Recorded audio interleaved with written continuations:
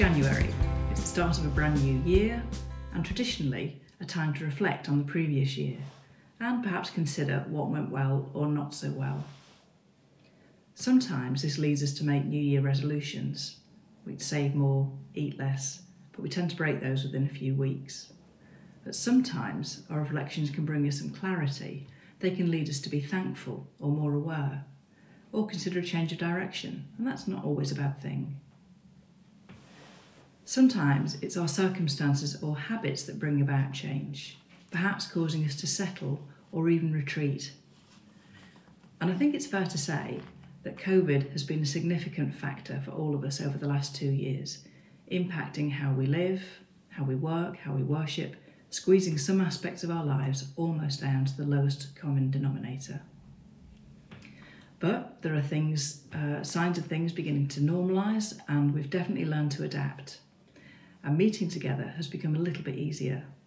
Yes, we still need to remain vigilant and safe, but we're still followers of Jesus. We're called to know him and make him known.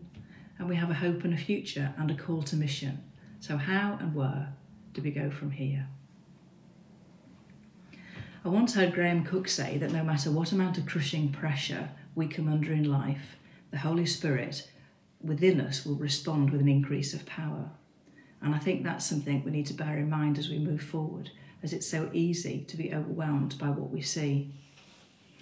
Similarly, in 2 Kings chapter 16, verses 14 to 17, the prophet Elisha and his servant woke to find themselves completely surrounded by their enemy, and the servant was terrified. Elisha prayed that the Lord would open his eyes so that his servant would see what Elisha could see. The servant looked again and then saw that they were surrounded by horses and chariots of fire. It was the army of the Lord that was with them, and they didn't need to be afraid. And that's my prayer today, that we might look ahead and see the might of God before us and be encouraged. So what are we looking at, and what are we seeing at the start of this new year? While the Oaks has been a faithful church over the years, we, along with many other churches, locally, nationally and internationally, have been experiencing pressures brought about by decline. It's a decline in interest from the unchurched, but a decline in church family commitment due to different factors, changing work patterns, health situations, family circumstances. It's become increasingly difficult to maintain what we would call normal church life, with squeezed resources and, frankly, disappointing results for our efforts. At the same time, we've become increasingly aware of a desperate need for our local communities to experience the love of God. The pandemic has increased this need as people have suffered socially, emotionally and financially, and yet we're seeing some signs of life. At our recent Dronfield Impact Service, we heard lots of positive and encouraging reports from our outreach and our other community projects, and it was brilliant. We had updates and info on the now famous Crafting Together group, the Leabrook Valley project, the TLG Schools project, and our rapidly expanding youth groups, to name but a few. The Restore team gave some fantastic feedback, explaining how many tons of food waste have been avoided, how many families have been fed, and how well the cafe is functioning. They hope to start a second session shortly, with the possibility of providing a play area for young children. It's also hoped that the Cafe Style Freedom project can be launched alongside Restore shortly. This will provide a listening ear and assistance for people that are struggling with practical issues. But obviously the timing of these plans will rely on expanding the team of volunteers. But these are being sought from the Oaks and beyond. As everybody shared their news, we heard again and again about the relationships being formed. And we know that it's relationships and a sense of belonging that are so important to us and to God. It was fascinating to hear how many connections or reconnections have been made from paths crossed in the past. We can really appreciate how God has always been and is still always at work bringing life. Even when we don't appear to see the fruit, nothing has been wasted.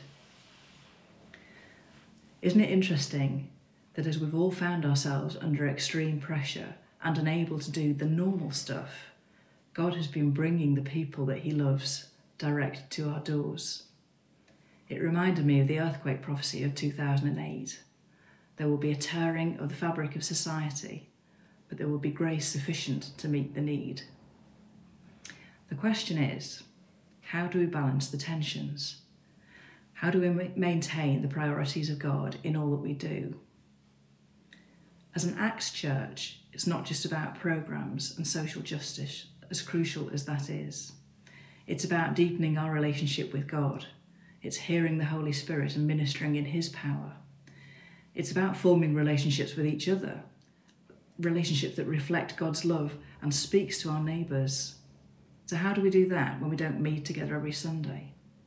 And how do we continue to reach out to others and build meaningful relationships from a place of rest without just getting busy and burnt out?